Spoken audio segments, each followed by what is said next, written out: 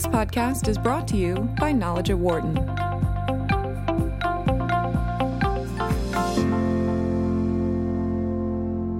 Welcome back to the Knowledge at Wharton podcast. I'm Rachel Kipp, Associate Editorial Director of the Knowledge at Wharton website. We're here today with Wharton Marketing Professor John McCoy, and he's going to talk to us about the research he's done about the wisdom of the crowd. John, thanks for being here. Thanks for having me.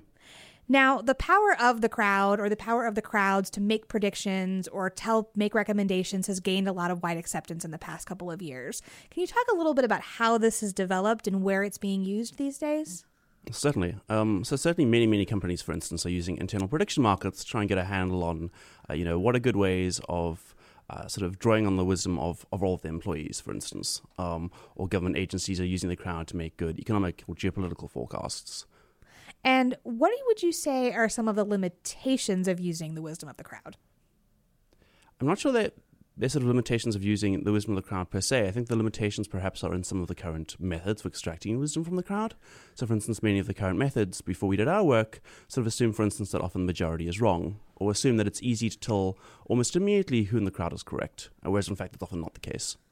Your research proposes a new way of using the wisdom of the crowd. You talk about, instead of using the most popular answer, using what you call the surprisingly popular answer. Can you explain? Yeah, absolutely. So if you think about doing something like majority vote, what you're doing is just taking the most popular answer, right? You're taking the most frequent answer that people give. We say instead that the right thing to do is take what we call the surprisingly popular answer.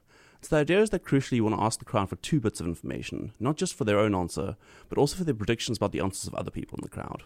And then taking the surprisingly popular answer just means look at both the actual vote frequency, but also the predicted vote frequency, and choose the answer where the actual vote frequency exceeds predicted vote frequency. So maybe I can give an example. That would be great.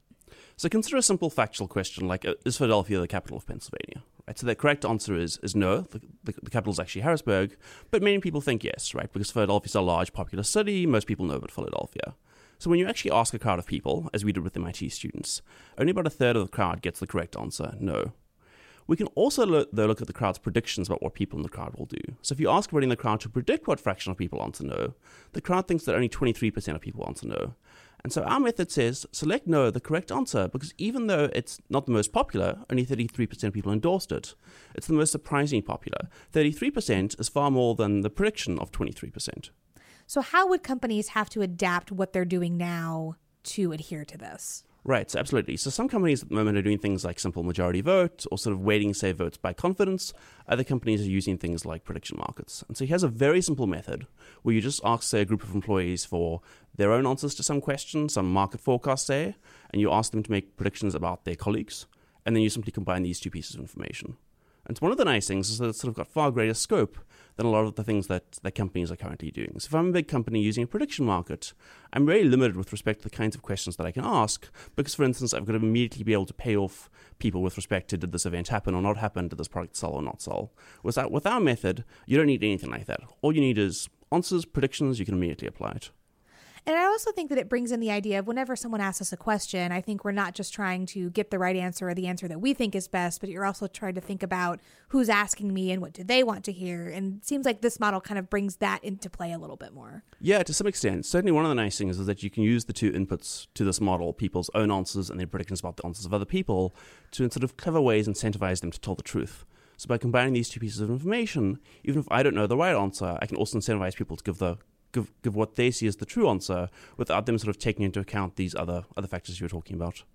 Now, does this research also have implications for example, recommendation engines, or for another example, I mean, social media platforms, especially these days, want you to ask your friends for recommendations. They want to kind of leverage your network to help out with problems that you have, or if you want suggestions of where to eat. Can you sort of apply that in this area too?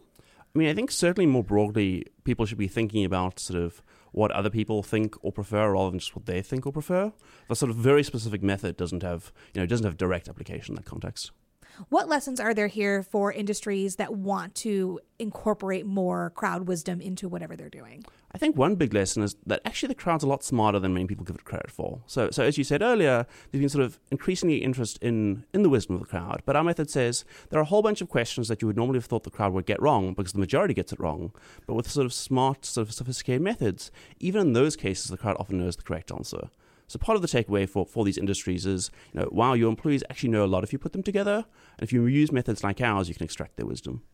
And what are some future lines for your research? Yeah, so I'm doing a whole bunch of work to follow up on this sort of surprisingly popular idea. So one of the things I'm doing is just sort of applying it in other kinds of contexts. So in a lot of the original work, for instance, we sort of assumed that there were, 1, 2, 3 sort of correct answers to this, 1, 2, 3 answers to this question. Now I'm really interested in applying to sort of continuous quantities. So can you predict with me things like, what's the price of gold going to be? I'm also interested in doing work applying this to predicting product purchases. So I ask you, do you like some particular product? Do you think your friends will buy this particular product? And using those two pieces of information together, do a better job of predicting what products will actually sell. I'm also interested, for instance, in the psychology of how people are actually making these answers and these predictions. So a bunch of work in the lab trying to get at sort of the mechanisms behind this. Great. John, thanks for being with us. Thanks for having me. You can find all of Knowledge at Wharton's articles, podcasts, and more on our website, which is knowledge.wharton.upenn.edu. You can also find all of our podcasts on Apple Podcasts or your other favorite podcasting app. And if you like what you hear, please leave us a review. It really does help like-minded folks to find the show. Thanks for listening. For more insight from Knowledge at Wharton, please visit knowledge.wharton.upenn.edu.